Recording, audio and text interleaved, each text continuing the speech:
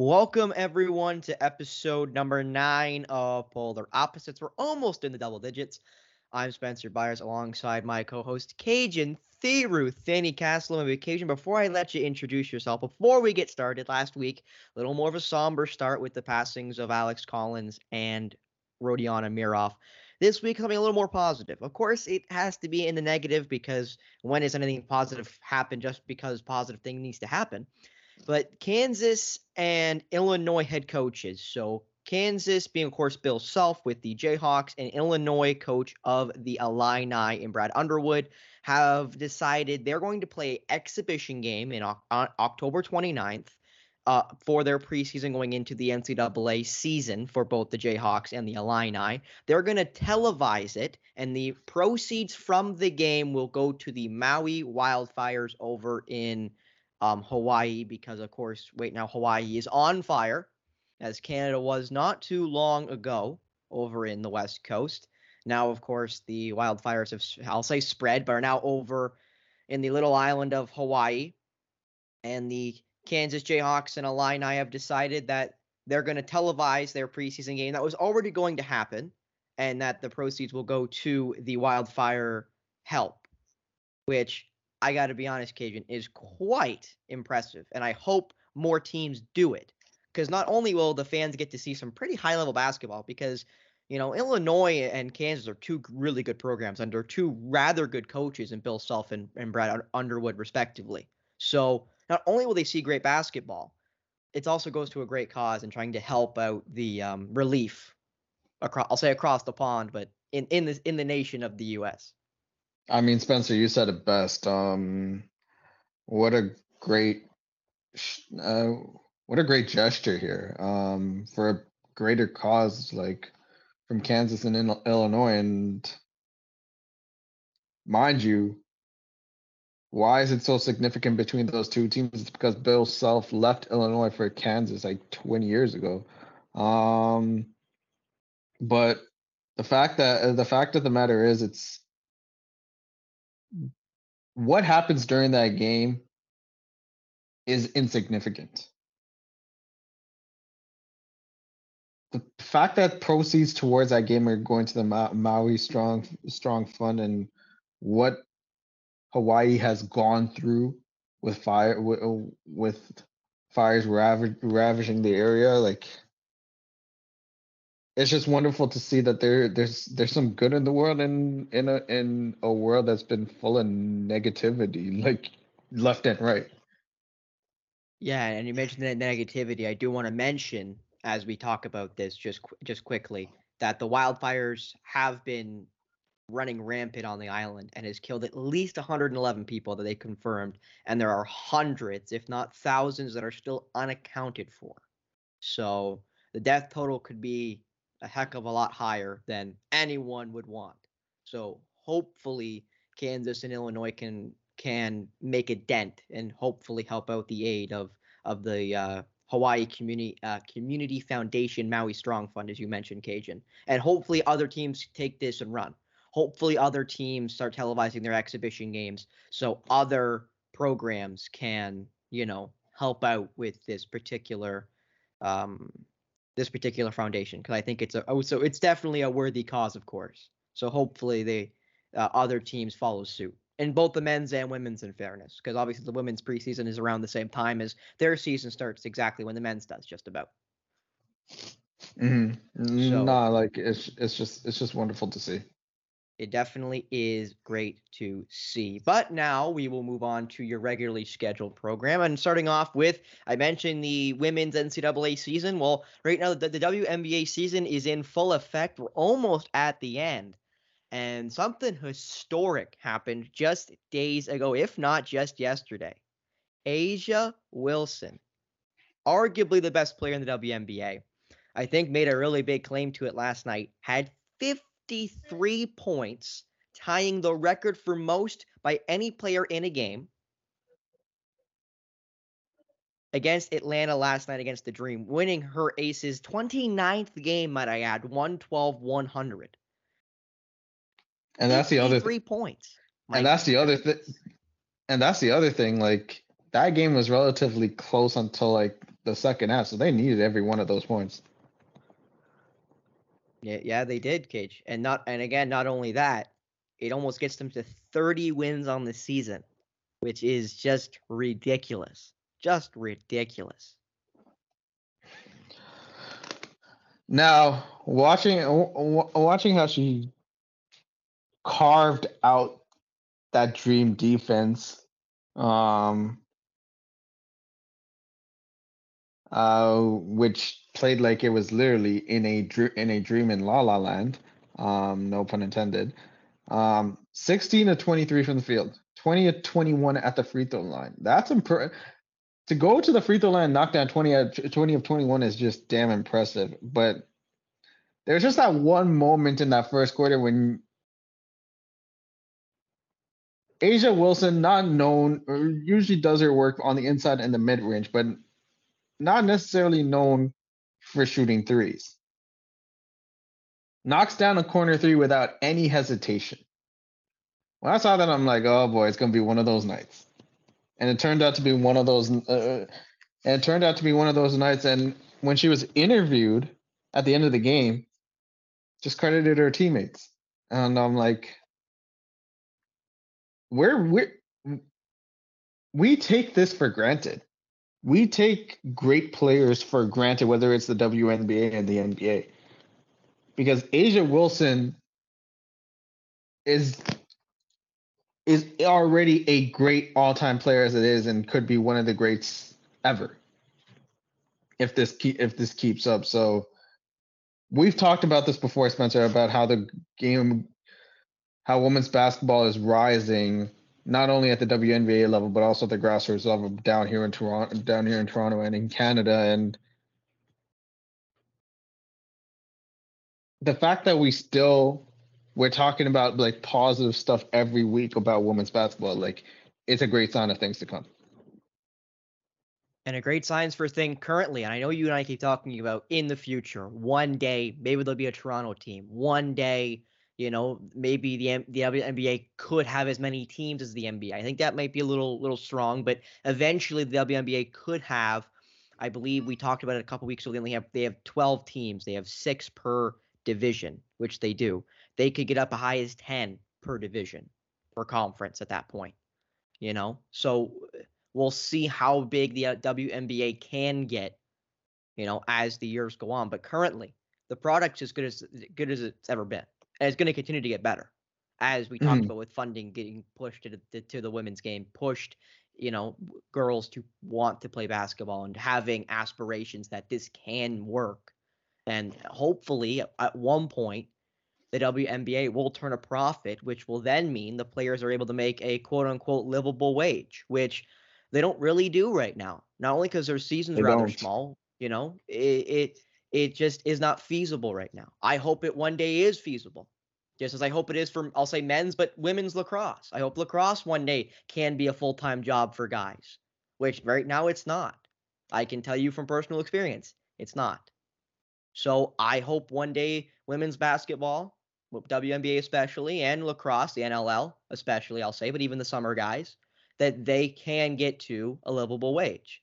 Because I do want to bring light, and I won't spend too much time on lacrosse, because again, I'm also a fair weather fan at best. I just love it because I commentate it, and I've enjoyed my time commentary in the press box, where I deserve to be, by the way, Kajan, as we all can admit. But for sure, it's nice to see that, we're striving and the product's getting better, which would mean when the product gets better and more teams are added, there'll be more money going towards it, more sponsorship money, higher TV deals because there's more games, because there's more teams. So hopefully the WNBA continues to grow as the NLL continues to grow for lacrosse, of course. But I do want to mention Asia Wilson, as we said, tied the record for 53 with Liz Carmouche, I believe how you pronounce that, but I'll quickly run. Liz Cambridge? Cambridge, that's, pardon me. Yes, Liz Carmouche, I believe, actually is a UFC fighter. So that's where I did make that mistake. And she is a female fighter, and she's really good, by the way. I believe Bellator champion currently. But anyway, she did it in 2018. And I also do want to mention, Kajan, that with that 29th win, they tie for the most wins in a WNBA season with the 2014 Phoenix Mercury, who went 29-5 in their 34-game season. So the Aces have a chance to surpass Phoenix as the winningest season ever in the WNBA, That's as they still amazing. have 7 more games to go. So I'd almost put the lock, I guess I can, the lock guarantee that within the next 7 games, they're not going to lose all 7. They're not going to go in a 7-game skid to end the year. They're going to break that record. Minus a million odds Yeah, exactly. to get that win. Yeah, exactly. There's no money in betting that one, Cage, and I would definitely agree with you there. I mean, you could So, get a set or two. It's a profit. yeah, if you got $1 million to waste there, Cajun, I'm not sure I have it in my coffer. So unless you want to share, Cajun, maybe you can help out the cause. Yeah, say less. But Uh, want something to add? no, if that was 6 months ago, yes. You had $1 million 6 months ago? Are you hiding No, something from me, Cajun? no, I meant me betting 6 months ago. Oh, that's right. Yes, and actually, I should mention that Cajun has now gone away from betting. He has finally decided to stop making money and live the honest and earnest way, if Yep. you will. Hey, sometimes you just outgrow things. This Sometimes is you one just of them. outgrow things. And actually, yes, I do want to make sure I did get that right. It is Phoenix went 29-5 in a 34-game schedule back in 2014. And I believe, if my math is now correct, that would mean, of course, with the 40-game season the WNBA has right now, which I do believe is expanding soon, as close to next year, I want to say, or either it just expanded. My brain's trying to remember the articles I've skimmed through, and I believe it either said 48 game seasons coming or it just got to 40, and I'm maybe conflating the two. But regardless, again, the season getting bigger also again helps Cajun, because we kept talking about, the TV deals get bigger, the more teams they add creates more games, which again adds to TV deals, which is usually where the bulk of the men's sports make their money. It's not necessarily And just sponsorships for the teams. It's the TV deals that ESPN, that Fox, that NBC, that ABC, and then here in Canada, TSN, Sportsnet, CBC, etc. Shell and out. I think there's one other thing like that with all those TV deals potentially coming in, an extended season, and more pay, more incentive for these women's ballers. It also doesn't have. They don't have to play overseas. They don't have to necessarily play overseas just to get by, just to make a living. And that's crucial because with all the taxing that it goes on a body when you play that much basketball without any sort of rest, careers get shortened. So with all this, with in light of all this, like the fact that like eventually they don't have to play overseas just to make a living, that's going to be huge too. It will only add to the product on the floor, which everyone can get behind as we move Absolutely. closer and closer to the WNBA finals. Again, 7 games left for the supposed best team in the WNBA, at least best record in the WNBA, and going to be the records holder for most wins in a season, the Las Vegas Aces. But now on to the World Cup of Basketball. FIBA, almost there, Cajun. One more sleep, and then bright and early at 9:30 tomorrow. Again, Friday, or I guess tomorrow. I keep thinking today is Thursday, Cajun. Don't ask me why I keep thinking today's Thursday, but in my head, today's Thursday. 2 days from now. So a sleep and a half, if you will, at 9:30 sharp on Friday, the 25th of August. Canada will take on France, a Victor Wembanyama-less France, but a France team that will kick off the World Cup for the Canadian squad, who have gone 3-2 in their pre-tournament games, losing to the Americans and, upsettingly for me, to the DR, to the Dominican Republic. They did beat Spain, which I think is an improvement, but I'm not sure that Dominican loss sits well with me, even though, in fairness to Canada, they did sit their starters and did have a minute cap on everybody, gearing up for the World Cup to begin on Friday. Hey man, they were the Dominican Republic were led by the great Carl Anthony Towns. It's not. I don't want to hear that. There's no. I don't want to hear that right now. Cajun, how did I know you were gonna go there with that? How did I know the first words out of your mouth are gonna be about the man, the myth, the pylon, Carl Anthony Towns? Oh man. Hey, in fairness, last week you were the one that brought him up. This was just there for the Yeah, and taking. that was my mistake. Okay, Cajun, that was my mistake. Hey man.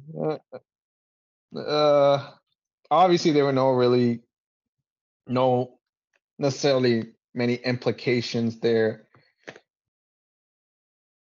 in terms of that game against the Dominican Republic on the steps of having an impressive win by that against Team Spain. Obviously you do want to win all your games.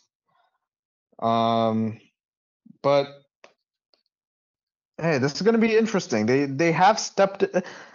I've liked how Canada has stepped it up when the stakes are highest against the teams that are at the top of their game, and for France is going to be a tough test coming off the bat, even without Wembanyama. You got Evan Fournier, Nicholas Batum, Raptor legend Nando De Colo. And obviously you can't forget about the Stifle Tower Rudy Gobert, who apparently shoots threes now, or maybe one a game, but this is going to be a test right off the bat, and it's going to say a lot about this Canadian team. They do you could arguably say that Canada does have one of the top 5 players of the FIBA World Cup in Shai Gilgeous-Alexander. And not only that, RJ Barrett has had some impressive moments in the lead up to the FIBA World Cup too. But this is going to have some big implications because whoever loses this, like, you got to win your next 2 games by far. And sure, Latvia and Lebanon aren't as strong, especially Latvia without Kristaps Porzingis in the picture there, but you got no margin for error if you lose. Like, whoever loses that game between Canada and France, they have no margin for error after that. So this one's going to have huge implications moving forward. And I think it's going to be the veterans that are going to be the X factor. Say someone like Kelly Olynyk and Dwight Powell, guys who have been there, done that. Now, in terms of like the NBA, not exactly household names, but they know what it's like to play on the FIBA World Cup stage, and especially under that style of play. And that's really helped everybody else catch up to speed in the lead ups heading into this FIBA World Cup. So those two are going to be big X factors in Canada going as far as it can go. No, definitely Kelly Olynyk and the old head crew will definitely need to show these younger guys who have never really had the chance to play at an event like this, or have chosen not to, or to be honest, haven't been old enough. Like Shai Gilgeous-Alexander, young player. RJ Barrett, young player. These are guys who haven't ever had really the chance to play at this level for their respective country, of course, here in Canada. So it's definitely going to be interesting to see. Again, Friday, August 25th, 2 days from now, or just about a full day away, as we are recording this at almost 5 o'clock, almost supper time for me and all the, I'll say white people, Cajun, because I found some people eat really late, like 8 o'clock at night. I don't know why. I was always used to, like, by 6 o'clock, if I haven't eaten, I know I'm not eating tonight, I get a little confused myself, but maybe that's just me. Maybe that's Guilty just as me. charged. Oh God, when do you eat? What time do you eat normally, Cajun? as a family, I'll say. But when did you normally eat as a kid?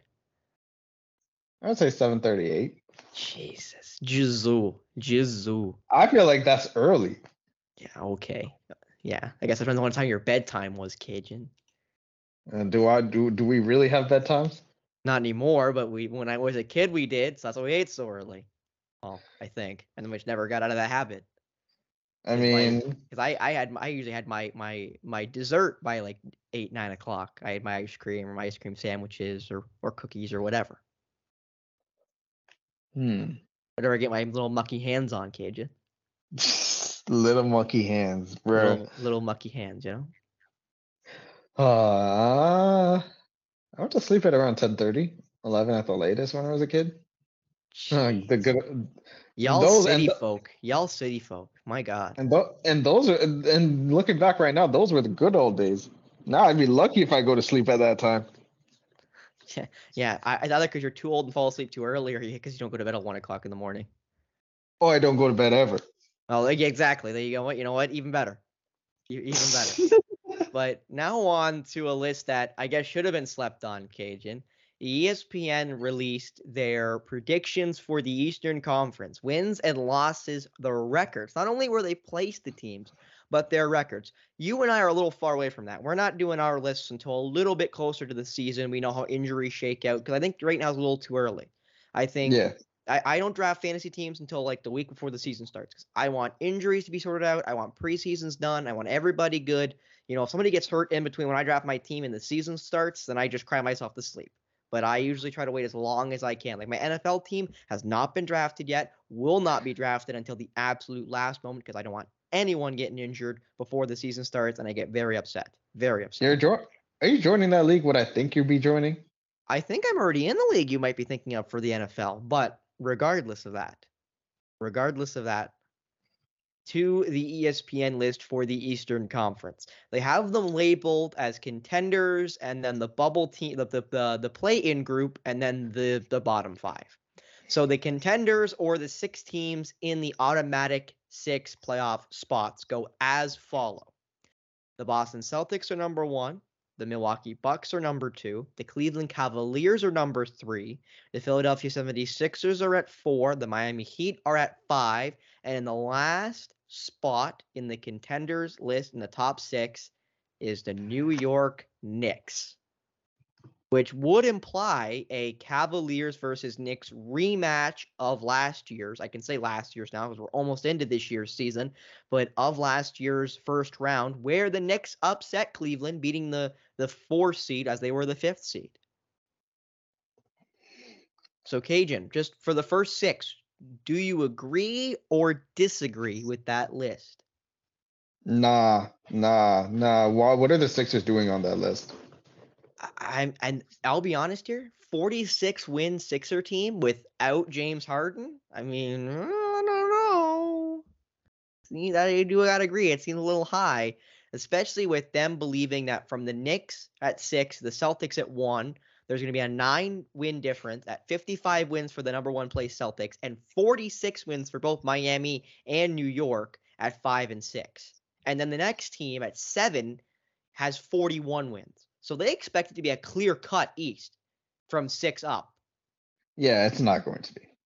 You think it's a lot closer? I do have to agree with that. I do have to agree with that. I think the 47 and 35 for the Sixers is crazy enough fair. But there's a difference between a 47-35 team that's a contender and there's a 47-35 team that's a pretender. Philadelphia is under the latter category. For obvious reasons, might I add. For obvious reasons, and we'll get to that with the absence of a familiar southpaw bearded man. But yeah, like obviously you still got Tobias Harris, you got Tyrese Maxey, who I know you love, I love too. We'll take that next step. But after Embiid, Harris, and Tyrese, where's the secondary scoring coming from? And they lost a lot of guys over the off season. So I don't know. I disagree with. I think the Knicks are more contender than I think the Knicks shouldn't be contenders, but I think they're more so contenders than the Sixers at this point. Um, Now a full season with the Knicks team as it is, I think having Josh Hart back in the fold is going to be huge. DiVincenzo, that was a big signing for them. That Knicks team is going to be better than people think. I don't think they're going to be sixth, but like I said before, there's a difference between a contender and a pretender. I don't think Knicks are in that contender category.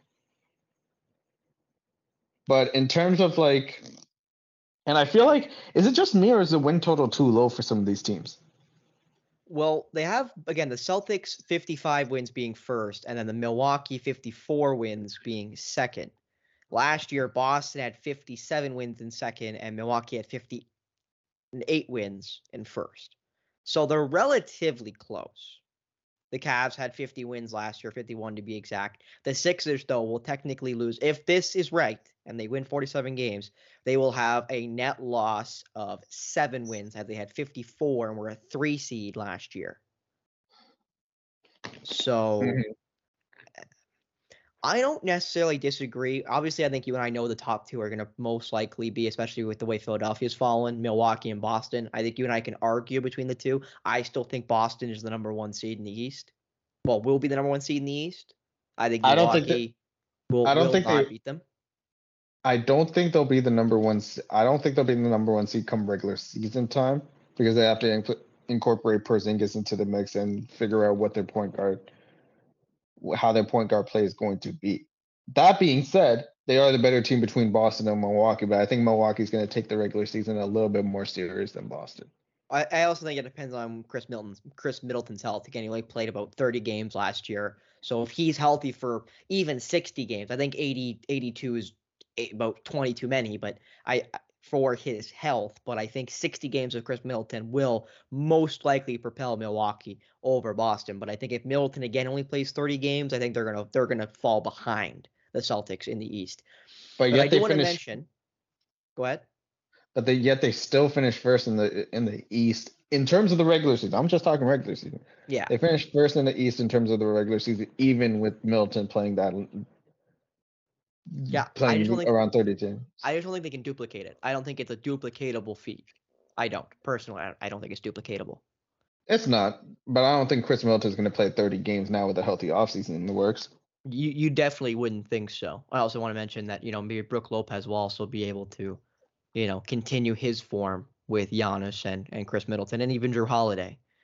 But I do want to mention here, Miami, they believe is going to jump only 2 wins. They get into the top 6 seeds because, again, they were technically the 8th seed last year. They were the 7th seed in the conference, then lost the play-in games and became the 8th seeded playoff team. But they were technically a 7th seed. So they jump up 2 spots to get to the 5th of the contenders, quote-unquote, list. Now let's jump over to the play-in teams. They think the Atlanta Hawks are that 41-41 team at 7.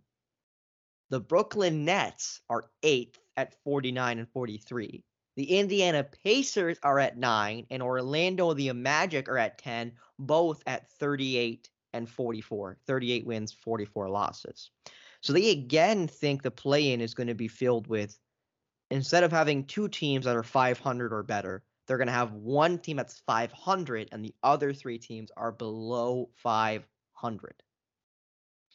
Now, Brooklyn doesn't surprise me that they're going to be below 500. I don't even know if Brooklyn makes the playoffs. They might, with Mikal Bridges being talented and with all the trade pieces they got from the exodus of KD, Kyrie, and James Harden, respectively. But I think the Indiana Pacers are getting slept on right now. I talked about it last episode. I like the agree. Indiana Pacers. I love their roster. I even like the Orlando Magic's roster with Franz Wagner leading the way, now playing for Germany this year right now at the World Cup. Had a great game against Canada in game 1 where they beat the Canadians out of one of their 2 losses right out of the exhibition games, right? Like, I think, in fairness to, no offense to Atlanta, who I'll be honest, I don't think anyone really likes Atlanta's team. I think I will be included in that majority who does not like their roster. I love DeJounte Murray. I don't like their roster. and I'm not sure how it's going to look, especially without John Collins, who they traded earlier this offseason. I'm just For a not sure how bag it's of going to look. peanuts. Yeah, For a bag exactly. of For a half a bag of Lay's ketchup chips, Americans will get that reference. But if you can get across the border to Sarnia, Windsor, or Niagara, or if you're farther down the West Coast and get over at one of the other borders, try to get some ketchup chips as an import. They're delicious. I think ketchup chips are magnifique. But anyway, Cajun, I'm not sure I like those play-in win totals. I'm not sure the teams are going to be very different. Like Brooklyn might make it in as a 10 seed for me, and you move up Indiana and Orlando. But I don't think 3 of the 4 teams are going to be below 500. I don't think that's going to happen. No, I disagree. I think Indiana's a lot better than that. I don't know about Atlanta or Brooklyn. I think Orlando's even better than that. So I'm not completely agreeing again with the win totals. But again, I think it's really early to say where teams are going to finish in the divisions. That's why I'm so surprised this was on our lineup. I kind of got confused. I'm like, why the hell are they predicting teams already? Yeah, it doesn't make sense. It doesn't make sense this early. I think Atlanta is going to be over 500. With another year of Trae Young and DeJounte Murray, for all of their flaws as a backcourt duo, they're still 2 great basketball players. Brooklyn, I can very well see fall out of the play-in picture. And Yeah, and Indiana's Brooklyn, go ahead. and I agree with you. Indiana's being slept on because people forget Indiana had a below 500 record. I'm going to see what their record was. I have it right in front of me, Cajun. They were the 11th. They were the 11th team in the East. They were 35-47. But that comes with a caveat because Tyrese Halliburton was hurt for a little bit. And the record with Tyrese Halliburton in the lineup, I believe, was over 500. And again, Cajun, you're missing 2 ads they made this offseason. And one of them's your guy. One of them's my guy. Delano. Oh wait, no, that was the Celtics. Yeah, no, don't you dare say Delano Bannon to me. We're gonna have a fist fight here in a second. I will drive to Scarborough. What if Banton leads them to the title though? Won't you? If Delano Banton's the guy leading the Celtics to the championship, Cajun, I will grovel at your feet. Hey, it's a win-win for both of us. Like Your team wins it. Your team wins it all, and a Rexdale man led them to that point. Yeah, okay. Yeah, led them. Yeah, led the bench maybe. But anyway, you're missing the 2 ads. Bruce Brown of the free agency variety, and then the trade they made for Obi Toppin. Oh man, BB Jr. Yeah, like your guy Bruce Brown, my guy Obi Toppin. 2 guys that I think are going to make a big impact. And again, to think that those 2 ads alone, Cajun, Bruce Brown and Obi Toppin, arguably the best 6th man in Bruce Brown and Obi Toppin, who I think has untapped potential in that nasty we talked about Thibodeau offense with in New York. Revolting. Yeah, exactly. Yeah, disgusting, revolting, this ridiculous offense that they run down there in New York that has optimized basically no one except for Jalen Brunson, buddy. Because RJ Barrett's also looked shaky in New York. Finally had a good playoff run and now has looked good at the World Cup. So hopefully he can propel that into a good, I want to say 4th season, but it's getting the years are mixing up in my head of where guys got drafted anymore. But anyway, 2019 was Barrett. So we'll be going into his 4th season. Damn, I'm good, Agent. Damn, I'm good. Anyway. God damn. But anyway, like to think that Bruce Brown and Obi Toppin alone as ads, without Benedict Mathurin taking a step forward, without their 1st-round pick taking a step forward, that they're going to gain only 3 wins? That seems a little disingenuous to me. Like, I think they could gain 10 wins. They go to a 45-win team. And behind like a great tactician and Rick Carlisle too. Like a great coach. How can we forget? We mentioned him last week, Rick Carlisle. Like, great coach. So I think Indiana is going to be a hell of a lot better than what ESPN's giving them credit for. Hell of a lot better. I think they might get out of the play-in picture, crazy enough as that sounds. Well, if they win 45 games, Cajun, they're 1 game behind this predicted Heat and Knicks at 6 and 5 respectively. So I agree with you. I'd have to agree. And now on to the bottom 5, as they commented, or the 5 teams outside of the play-in. And I do have to be honest, I think they're underrating another team in this list. I want to see if you agree with me. 11 is the Chicago Bulls at 37-45. Why the Bulls have not blown up their team, I don't know. They landed in the 10th spot of the play-in, so they'll lose 3 wins from last year's total of 37 wins projected compared to their 40 of last season. The Raptors are 12th at 36-46, which is a 5-win swing downward. The Charlotte Hornets are 13. They finished 14th last year. Detroit finished 15th last year, only winning 17 games. They think they win 9 more, but that's only to 26-56, so they land second last in the East. And then dead last at 15, losing a grand total of 11 games more than they did last year. The 24-58 Washington Bullets. Wizards. I thought just for you old heads out there like you, Kajan, you'd like that Bullets reference. But Yes, sir. anyway, now I think the bottom 5 is probably right. I don't necessarily see any one of those teams making it into the play-in. Maybe Chicago, because they have the upside with Io DeSumo, DeRozan, and Zach LaVine, and Nikola Vucevic, who Defrosted? had an absolute horrible year last year, did Nikola Vucevic. But we'll see if the Bulls are able to make any ground up. I don't see it, and I think they blow it up not too far from now. I think they should. I think they already should have, but I think they do blow it up relatively soon, as that roster has not panned out the way they would have hoped under Coach Billy Donovan. But I think they're underrating the Pistons, Cajun. I think only 9 more wins from last year is a little disingenuous for that Piston team. They're getting back Cade Cunningham, who basically was hurt all year. Jaden Ivey will be healthy again. Jalen Duren will be healthy again. They get a full season of James Wiseman, who had a great run with them since the trade deadline when they got him from Golden State. I think that team, and they also drafted, I believe it was 4th overall. They got Answer Thompson.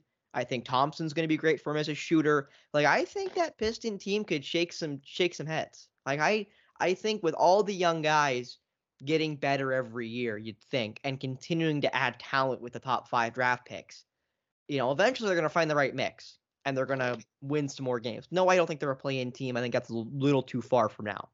But I think they could easily win 30 games and be closer to the play-in. Maybe not in it, but closer to it. I think 26 is well too low for a team that is missing arguably their best player in Cade Cunningham basically all last year. And Ivy's going to be better than he was last season, which he was decent last season too. There's another year of James Wiseman being seasoned in the Piston system. They got a full off season finally for the first time. Absolutely. Obviously, Oscar Thompson, Jalen Duren too. You got Isaiah Stewart. You got some depth pieces there, and then Bojan Bogdanovic still in the mix. And under all that, you got a no-nonsense coach and a motivator who's perfect for a roster like this in Monty Williams. Exactly. But I'm gonna give you one more team that I think is underrated too because of the talent that they have right now. And I think pains me to say this name because of what he did last offseason, but the Hornets played their best when LaMelo Ball and Miles Bridges were in the lineup together. That Hornets team has some talent. I think Ball's healthiness. I think LaMelo Ball being healthy right now is the biggest question. It is true. That is true. That is true. That is also a big factor when it comes to these projections. But they do have upside if Ball's healthy. I think that record is too low given the talent that they have. Yeah, and they got draft picks. Brandon Miller, obviously, I believe he was number 2 overall, if I'm not mistaken. And Scoot Henderson went 3 to the Trailblazers. Yeah. You've got James Nagy, who also got drafted last year, or I guess just the draft it just went. They still have a young guy like JT Thor, who's only 20 years young. Leaky Black, who was on that miracle run North Carolina team 2 years ago, who went to the final game. He is 24, so he's probably the oldest guy, but still he has that experience of going to a national championship. He'll bring some experience, even though he's never played in the NBA before, so he's kind of a finished product. And you mentioned LaMelo Ball. I want to mention another name, James Bouknight. Bouknight had a great year last year at UConn. He was a surprise for a lot of people coming out of UConn for that Hornets team. So if they can find, again, the right mix, that's the problem with these young teams, the right mix, you might be able to win more games than people think. And again, I don't think you and I are trying to say that the Hornets are going to make the play-in. The play-in is going to be a dogfight in the East. I think from basically 4 down. I think the top 4 teams in the East are going to be pretty set with Boston, Milwaukee, Cleveland, and then whoever comes out of, if it's Philly or if it's Miami or if it's New York. I think one of those teams will move themselves into that 4 spot and kind of sit themselves there. And it'll be a top 4. And then I think 5 down is going to be a dogfight. Yep. Probably 12. And then once you get to 12, you're going to have, the Washington Wizards, who are going to be absolute garbage. You might have maybe Brooklyn might fall that far if they can't find the right mix, or maybe the Pistons get hurt again, or maybe the Bulls do blow it up after 30 or 40 games. Like, maybe the Raptors finally move, Siakam and or OG, and they kind of fall apart at the end. Like, a lot of stuff can still happen. Where does Siakam go or OG go from the Raptors? Do the Bulls blow it up because they're not going to be a playoff team, most likely with DeRozan and Levine? What do the Wizards do with their absolute awful looking roster? Do the Nets try to make a move? Does Atlanta make another move after trading John Collins? Lillard is still out there. Harden most likely, I'd almost guarantee, is going to move from Philly within the next couple weeks, if not a month. Like, a lot of stuff. And maybe the Heat add. Maybe that's the Heat team goes to 4 because they add Lillard or add Harden somehow. Because, again, they've been the team that's always been top player getting on the market, Kajan. That's where they're going, Miami. They're going to Miami. Every time. They're always one of the first 3 names out of if a top player is listed. So maybe they finally make that swing and get Lillard. So a lot of stuff can still move, but that is the list from top to bottom. It goes Celtics, Bucks, Cavs, Sixers, Heat, Knicks, top 6. Play in as Hawks, Nets, Pacers, Magic, and the bottom 5 being the Bulls, the Raptors, the Hornets, the Pistons, and of course the Washington Wizards. So, Absolutely. Well, I guess we'll see what the East will look like. You and I will make our predictions in probably almost over a month's time, but in a while's time when, the season is drawing nearer. But as you and I said, some underrated teams, Detroit Pistons, Charlotte Hornets, and I think especially, big circle on the calendar, the Indiana Pacers. They're a very underrated team in this list, and they could easily make a jump into the top 6 of the Eastern Conference. The only thing that'll hold back the Pacers are injuries. That's the only thing. Yeah, exactly. Because again, they're a really good-looking team, and again, they had a top 10 pick this year too. They got Jace Walker out of Houston, who's a really good player, and will make an impact on that team. How big we don't know, but he'll make an impact. So they're only getting better with adding Bruce Brown and Obi Toppin, as we mentioned earlier. But now on to something we've been talking about for. I even mentioned it in just previous, just moments ago. It seems to continue to swirl, Cage, and James Harden. After the NBA investigation, the investigation still could be going on, to be honest. But officially, James Harden has been fined $100,000 by the NBA for his public trade demands, and indicating that he will not play for the Sixers unless he is traded. Oh, and it has concluded. So I am reading officially that it has been concluded, and they have fined him the $100,000. That is the end of the investigation. So I guess it just continues to get more murky, Kajan. And also the other thing is, like, the Players Association is filing a grievance saying he didn't violate any rules. They intend to continue turning. And this was from yesterday night. Yes, the fine had just been handed out. I'd say mere hours ago, but about a day ago, when they officially announced that Harden would be getting a $100,000 fine, which, we talk about the fines in every sport, that they're not big enough, they need to be bigger because of how much money the athletes make. I don't think I'm not saying $100,000 is a lot to a guy who gets paid $30 million. I'm not trying to say that, but still, it's a big enough chunk of change where I'm pretty sure James Harden's going to kind of feel it in the checkbook this next couple weeks. I mean, will he though? I mean, maybe. Maybe he'll go to a restaurant and try to bring out his cash and go, what paid my fine? Give me a minute. I mean, $100,000 for him is chump change. I mean, like, That is And fair. for us, it'd be somewhat of a fortune at this point, given that we live in Toronto. Um, but for him, it'd be chump change, and I'm like, bruh. But But go ahead. yeah, it's just and it was in light of the comments that he made calling Daryl Morey a liar and that he'll never play for the organization again. An organization that employs him again. Not only will he not play for the Was- Sixers, he won't play for any organization that employs him again. And I don't think this is just not a Sixers problem at this point.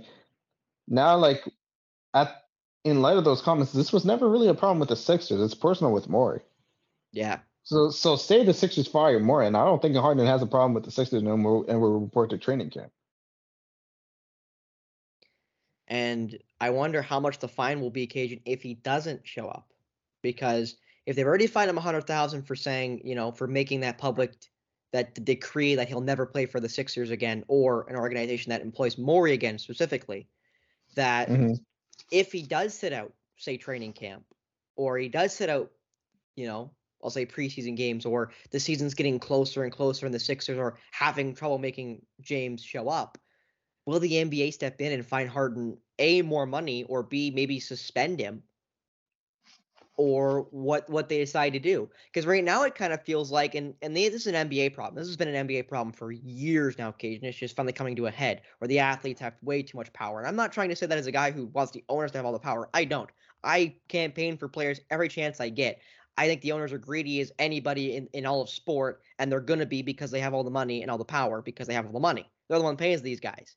Because again, Yeah. think about it. If James Harden's making $30 million, how much is the guy that owns the Sixers making to pay him $30 million to play basketball?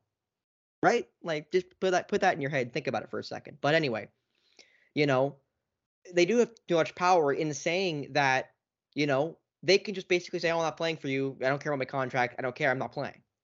Like James Harden at the end with the Houston Rockets. He played for Houston, but the memes were numerous for how overweight he was, his shape that he looked, how much he looked like he didn't care. Like athletes are basically mailing it into the NBA because they can. They don't need to play. They can mail it in and get away with it. Maybe that's where the NBA can finally take their stand. And I've standed so much I just can't stand no more. And finally, put it in that the players will not have as much power as they do now or used to have, because it is getting ridiculous and it's continuing to, cause problems, not just for the Sixers, but for all NBA teams trying to get guys to, I'll say, commit to teams, but even play for them.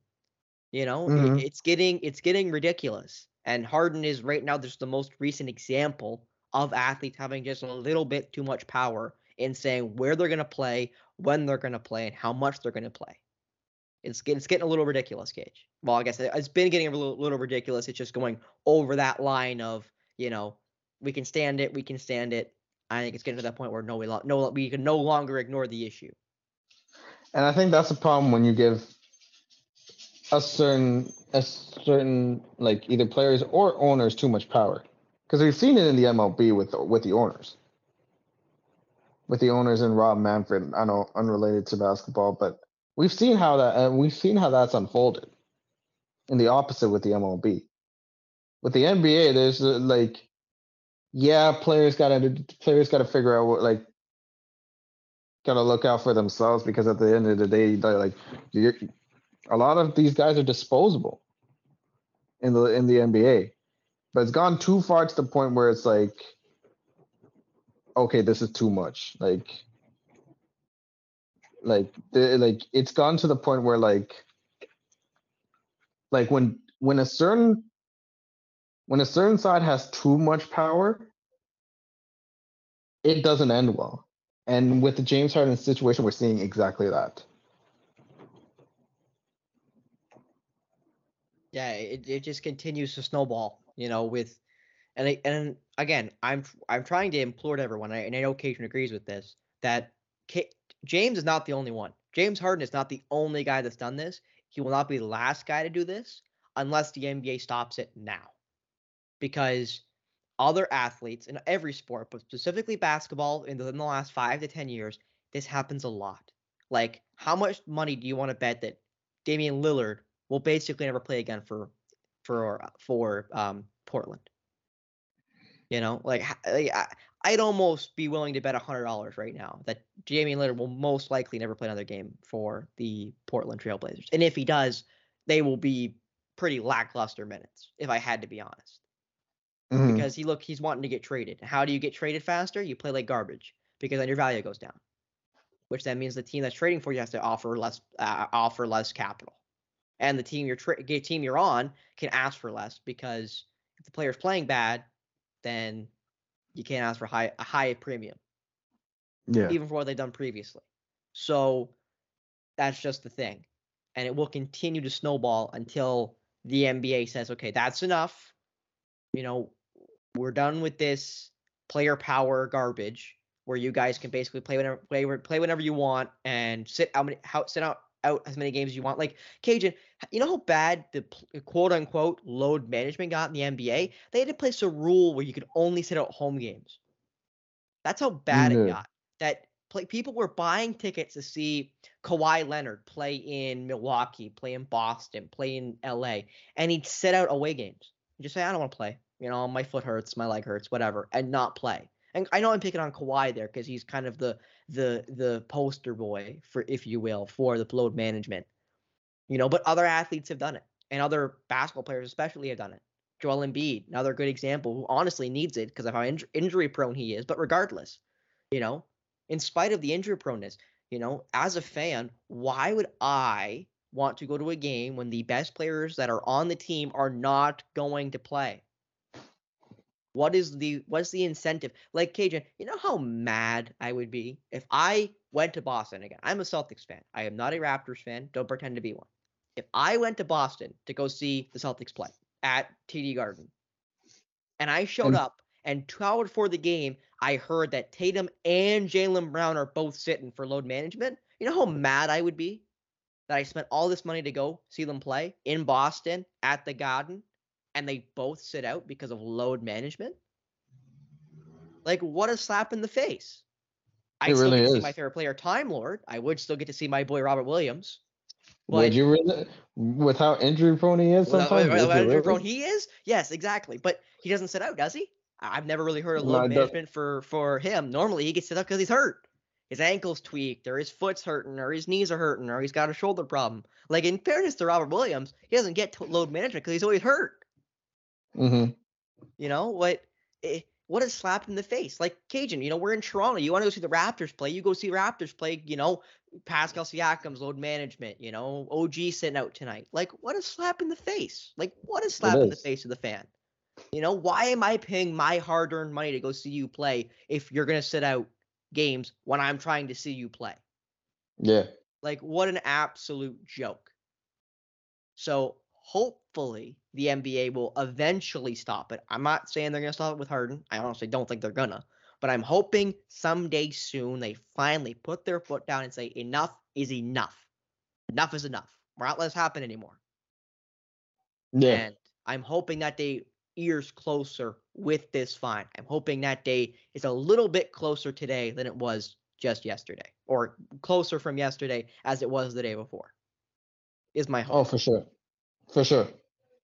Because again, as you and I are fans, there's nothing worse than wanting to go see your favorite team play and your quote unquote favorite player not being on the floor or the ice or the field. Nothing worse. Because then what's the enjoyment? It's basically gone.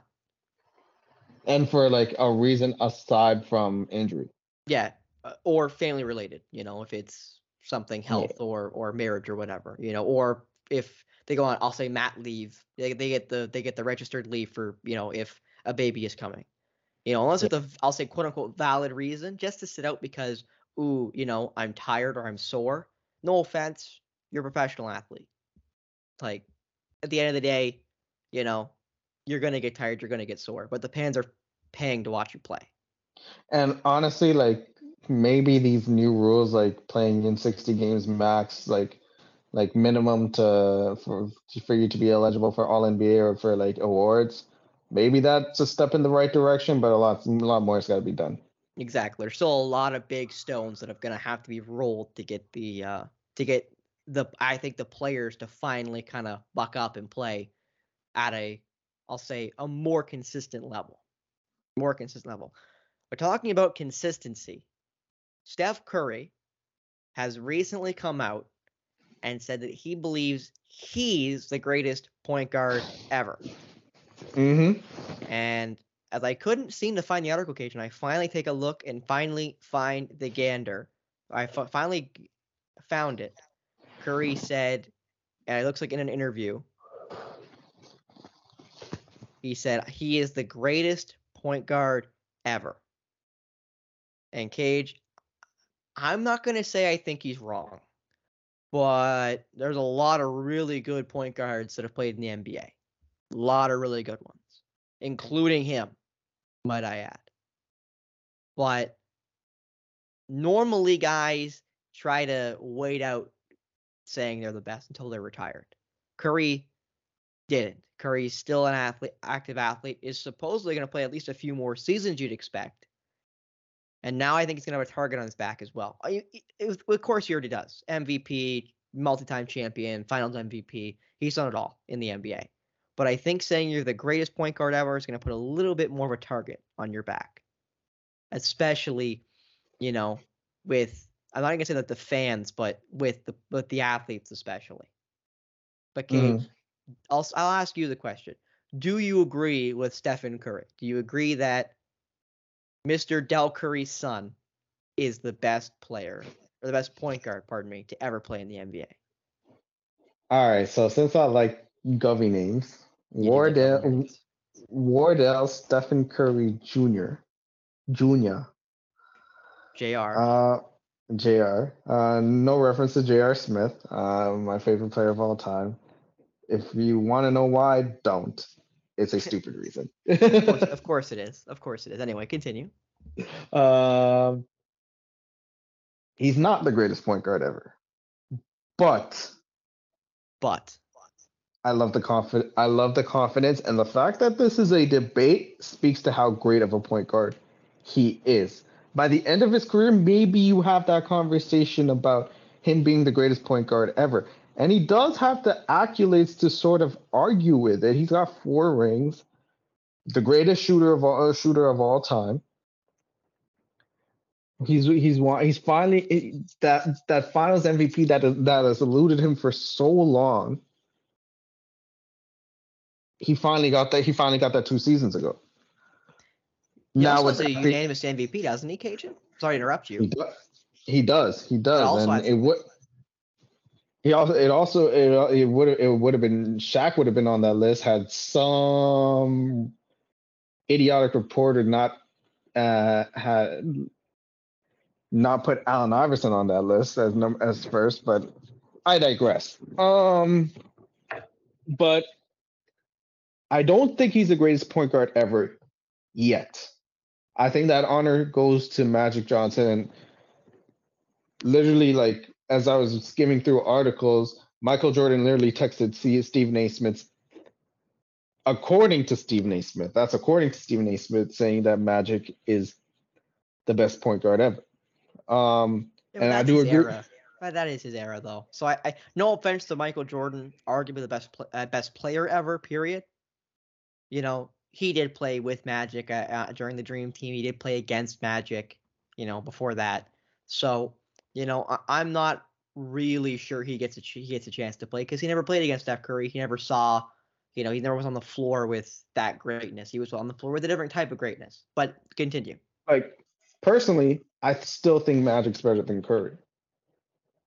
But that might not be for long. I don't think what he said was far-fetched.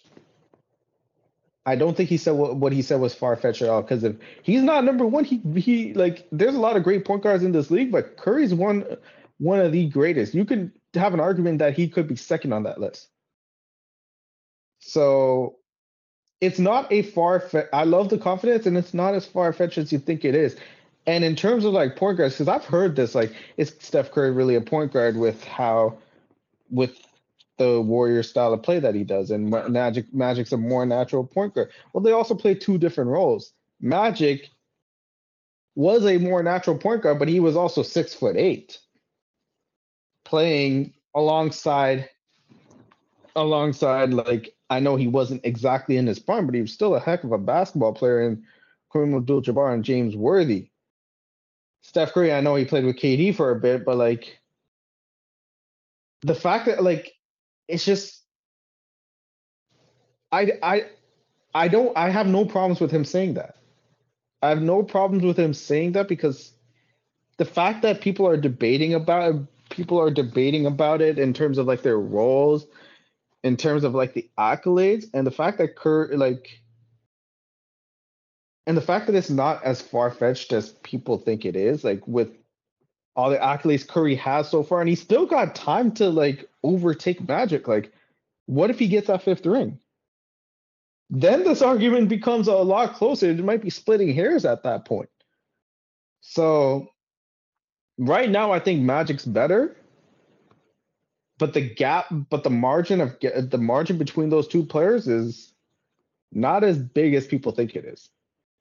And I think what this sort of reminds me of was when LeBron said, like, I think you remember this when he came back from down 3-1. It's like that right there made me the greatest player of all time, which I thought that was far fetched at that time. At that time, saying that. Now, if he said that right now, I'm like, that's not as far fetched because like he's got more accolades right now. But at the time, like what LeBron said was like, yeah, coming back from 3-1 all time, like that's never happened. But it was still too early to say that. Now that Curry's like somewhat close in terms of rings, and the fact that he's already become the greatest shooter of all time, and that mind you, he made other players emulate. He made the future generation of NBA players emulate him. He really changed. He pretty much changed the game, and wasn't blessed with athletic talents as say LeBron, Kobe, MJ. He wasn't blessed with those talents.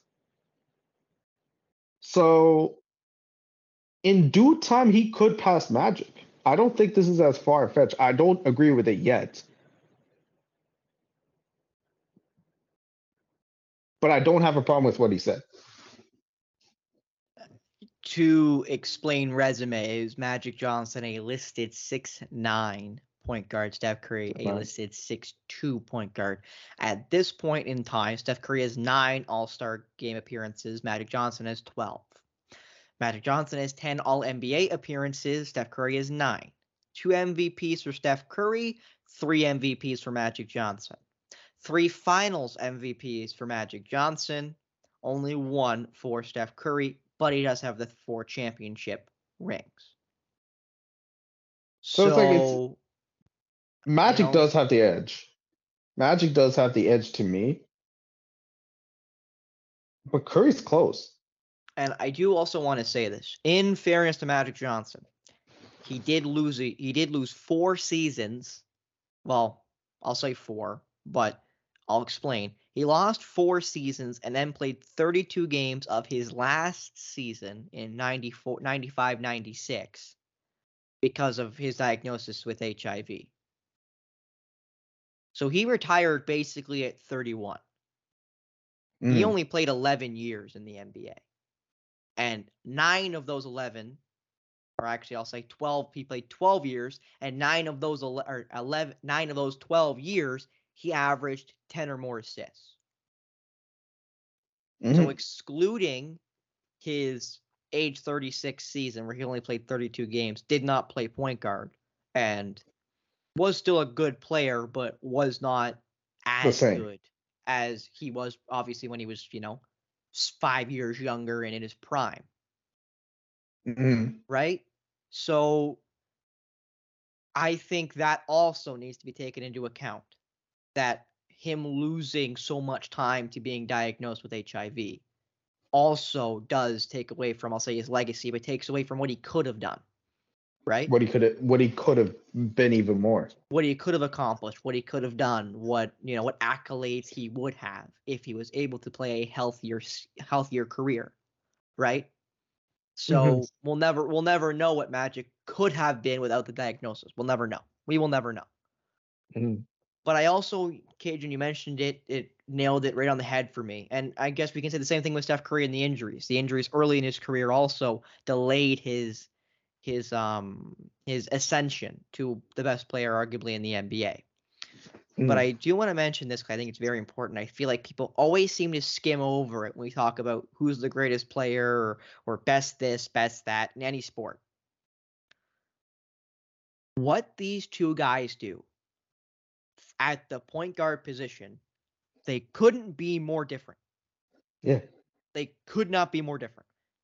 Like Magic Johnson, as I said, for 9 consecutive seasons from age 23 to age 31, averaged 10 or more assists per game. His lowest total was at 23. His 4th season in the NBA, he averaged 10.5 assists per game. I believe he led the league with 10.5 assists per game. At age 31, he averaged 12.5 assists per game. Again, 10.5 was his lowest. 13.1 the next season at age 24 was his highest assists per game. So 13 assists per game was his highest career average at point guard. Steph Curry, on the other hand, looking at his total career, his highest was 8.5 assists, which is really good. But that was when he was 25 and only averaged 24 points a game. His lowest assist total would have been his age 30 season back in 2018-19, where he averaged 5.2 assists per game. And then I'll just mention this again, and I know I'm mentioning a lot of numbers, so try to stick with me. Magic Johnson's highest career points per game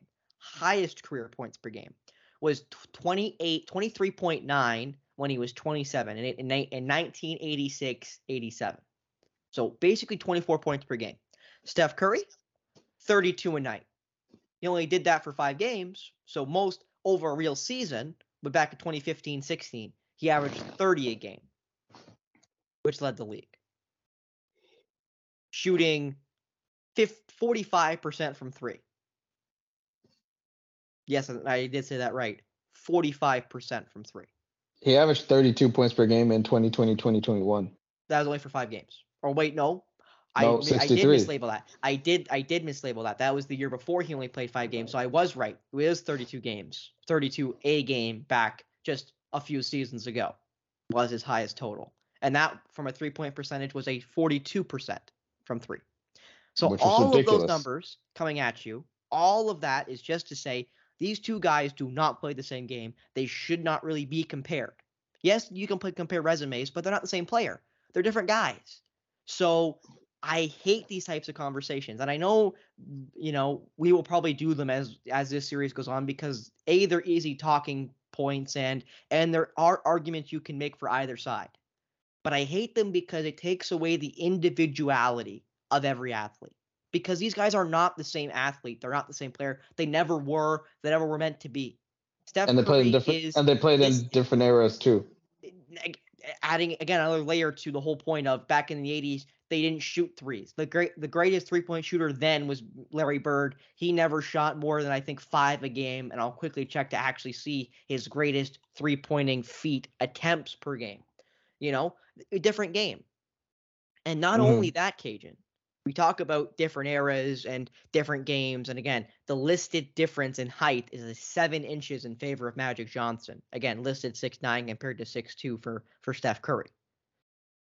Another wrinkle to add into it, no offense to Magic Johnson, when he was a player, point guards wanted to be Magic, but you had to be 6'9" to be Magic. You got to be tall and long and do all these extra things to be Magic. Kids now all want to be Steph Curry. Even when the big guys want to be Steph Curry.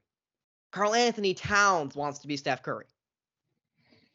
As you mentioned earlier. Like, that's where the game is gone. Everybody's shooting threes. Everyone wants their toes behind the line. Nobody wants to take that long two. Nobody. It is Mhm. seen as the quote-unquote most inefficient shot in all of basketball, no matter what level you're playing at. Gone are It's the the days long where mid. gone are the days where guys like Chris Webber and and I think Kevin Garnett's a big one that thrived off of the long too. Gone are And, those guys. and in fairness, so did Kobe. Yeah. Kobe Bryant was a great, long two shooter. That is gone. Like Kobe now would be forced to shoot behind the 3-point line. Forced to, like it or not. And now here, for a fact, Kajan, Larry Bird and Magic Johnson came into the NBA the same year after the NCAA tournament. The most threes Larry Bird ever took in a season per game average was 3.3 threes a game. And that was in his second last season as a Boston Celtic. Steph Damn. Curry, lowest three-pointers attempt in a season was 4.6 in his second year in the NBA, when it still was not okay to shoot threes. But since 2012-2013, which was his fourth season in the NBA, he has shot no less than 7.7 threes per game, his highest being the year when he scored 32, averaged 32 a game at 12.7 threes a game. That's ridiculous. That would be a team's total threes back in the 80s.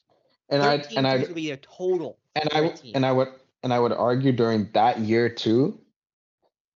You said Larry Bird's was like 4.6? 3.3. 3.3. That's attempts Curry's again per game. Curry's average makes during that season is more than Larry Bird's most attempts. That's wild to think about. Yeah. Like Larry Bird averaged 1 made 3 a game. He averaged 0.7 makes from 3 a game. One of the best 3-point shooters to ever play the game of basketball averaged 0.7 threes made per game. Think about that. Like that, Man. we aren't even comparing the same type of game that they play now to then. They're not comparable. They're not the same thing. They're not even close. So I Yeah. do not like these arguments. I will sit and bang the table as long as I live to that argument, because I think it's stupid and will always think it's stupid. Even if I am a hypocrite and do it myself, which we are doing right now, I'm okay with that, because it is ridiculous to compare Magic Johnson to Steph Curry in almost any way except for resume of what they've done in the NBA, like the 10 All-NBA teams for Magic compared to 9 for Steph Curry, or the 3 Finals MVPs for Magic compared to the 1 for Steph Curry. I'm okay with that. Those are resumes. You can compare resumes to anybody. And honestly, and it's only like, and I don't like comparing comparing players for the most part, especially when they're from different eras. Like, only reason like why it's like sort of doable in this case is because of their resumes. And because But Curry both said of it them, himself. When the athlete says it himself, it's a little different than when some guy on television says it, whoever they may be, former athlete or not. but When the those two guy could says it, not put, and that's fair. But those guys could not have played any more different than they are. Now, if nobody made this argument, say you compare somebody to Michael Jordan and Kobe Bryant, they both played similar styles. Then that's a little bit more doable. But for Magic and Steph, how can you can't really make a comparison between those two. Maybe you can like put them in the portal and see what happens, but that's virtual reality, folks. That's fantasy. Like what I will appreciate is that those are two great point guards. Those are two great point guards. You could argue they could be consensus 1 and 2. yeah. That's the only thing you could kind of see it. That's the only thing that people can sort of agree on to that degree, unless Mad Max just mentions Bob Cousy out of nowhere, which would not surprise me. But Magic and Steph are consensus 1 and 2. And I do want to And mention, Cage, sorry to interrupt you, is NBC's article that I looked at to prove to me that Steph Curry said these things. It said that the three guys in the conversation for best point guard ever are Magic and Curry, and Oscar Robertson is the third wheel to those two. And honestly, I agree with that. And then there was the second tier of elite guards, which this guy lists, and he says so I will say this guy lists as Jerry West, John Stockton, Isaiah Thomas, obviously Detroit Pistons Isaiah Thomas, and Steve Nash with Chris Paul as that second tier of point guard. Yeah, I see And that. I'm not necessarily saying he's wrong or right on either, because again, I don't like comparing Jerry West to Steve Nash. Jesus, come on now. They played like 40 years apart. That's ridiculous. There's no point even trying. There's no point even trying. But in terms of putting them in tiers of point guards, that's a different story. Exactly. Because you're comparing resumes, you're comparing things they have done, comparing speaking to the actual players on the floor.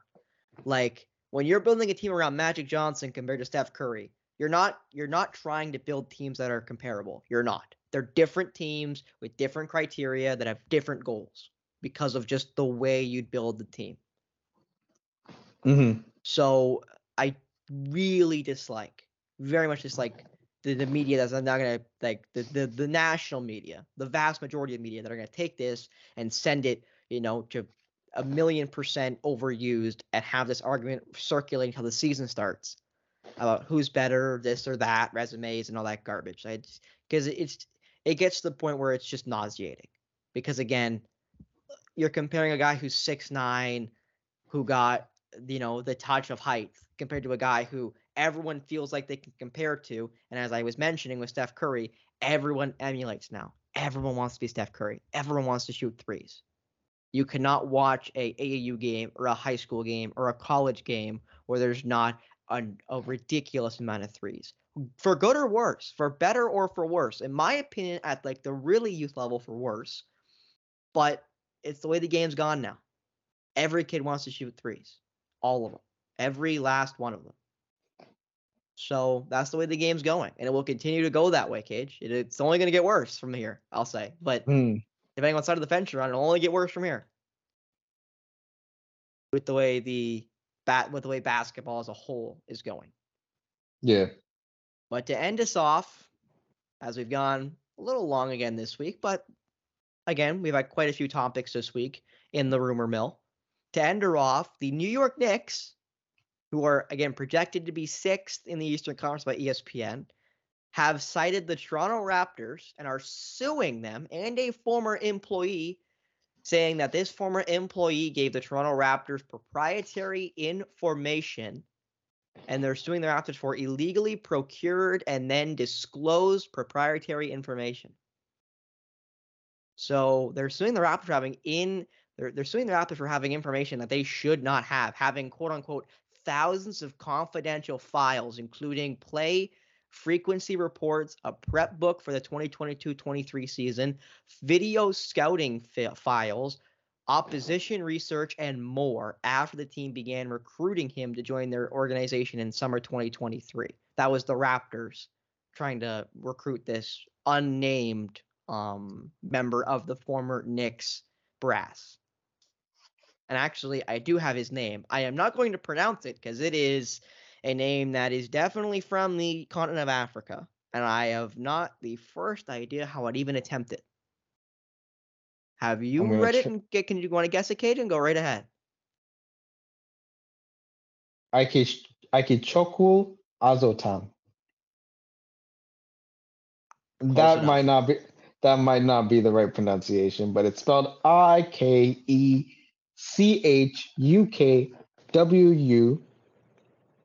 and then the last name is Azotam, and he worked from the Knicks from 2020 to 2023. And as we've stated with this summer of 2023, when the Raptors were attempting to get him onto the team, he released all these alleged files to the Raptors. And I'm not saying this is a closed and shut case because we still have to wait, obviously, for the court proceedings to happen down in New York. Because again, they're the ones citing the Raptors with the suit. We'll see if it's true, and if it is true, I think this will continue the fall of Masai Ujiri. And I'm not trying to intimate or even guess the Raptors are guilty. I'm not. I truly believe in innocent until proven guilty, and we'll see if the Raptors are proven guilty in a court of law. But Masai Ujiri's reputation is already starting to fall with the Raptors not doing so well and seemingly holding on to Siakam and OG for literally no reason, just about, because they're not going to be competitive next year from anyone's guess, unless they shock everybody with new head coach Darko Rajakovic. Mm. You know, so if this report comes to be true, it's just going to add to the Raptors' falling reputation in the NBA. I think. Nah, you're right. It would. It would. But do I see it being just smoke, just all smoke right now? For now, yes, because this is a pretty big accusation to make. And it's very difficult proving stuff like this. And um and I was skimming through some articles, like there have been anonymous team employees who were surveyed about this, like with the Knicks alleging the Raptors gaining a competitive advantage at 9 separate points in their complaint. They all of them found this to be a bit of a stretch. And one team employee said, and this is from any sort of team, like in the most advantageous possible case, a Zotum's alleged activity could be used to speed up the employee's personal work.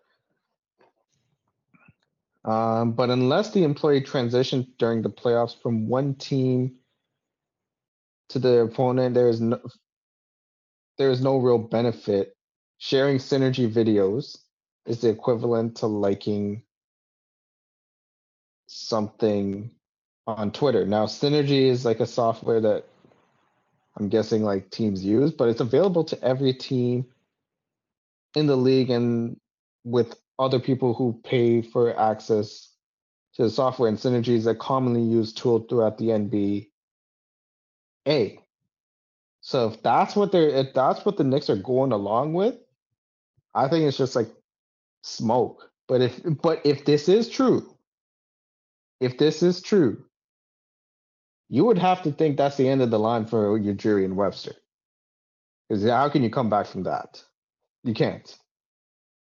But I'm also feeling a whole bunch of different reactions. Like, I just find it a bit hilarious. It's like, is this James Dolan's way of getting back at Masai Ujiri for fleecing him in the Bargnani deal, or for being scared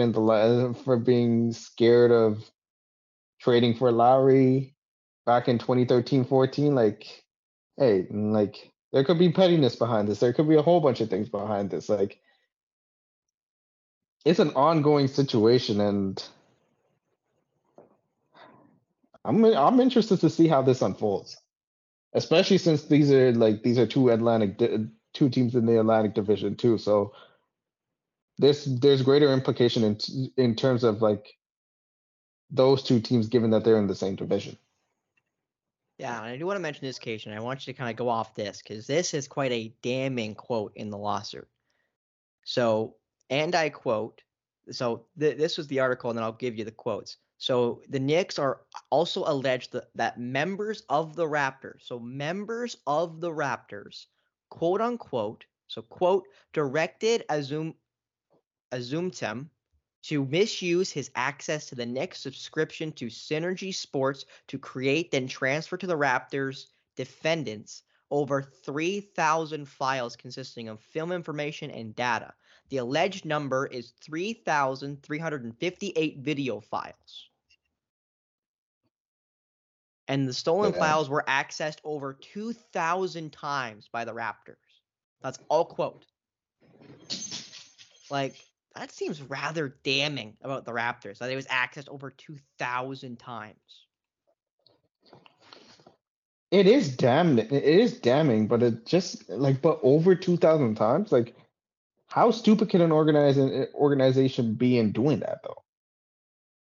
It just makes you wonder, like, unless there's lax rules behind it, like, or it's just not it just hasn't gone unchecked. Like, that's the part I find hard to believe. Like, going over it 2,000 times, you would think it'd be red flagged at some sort of point.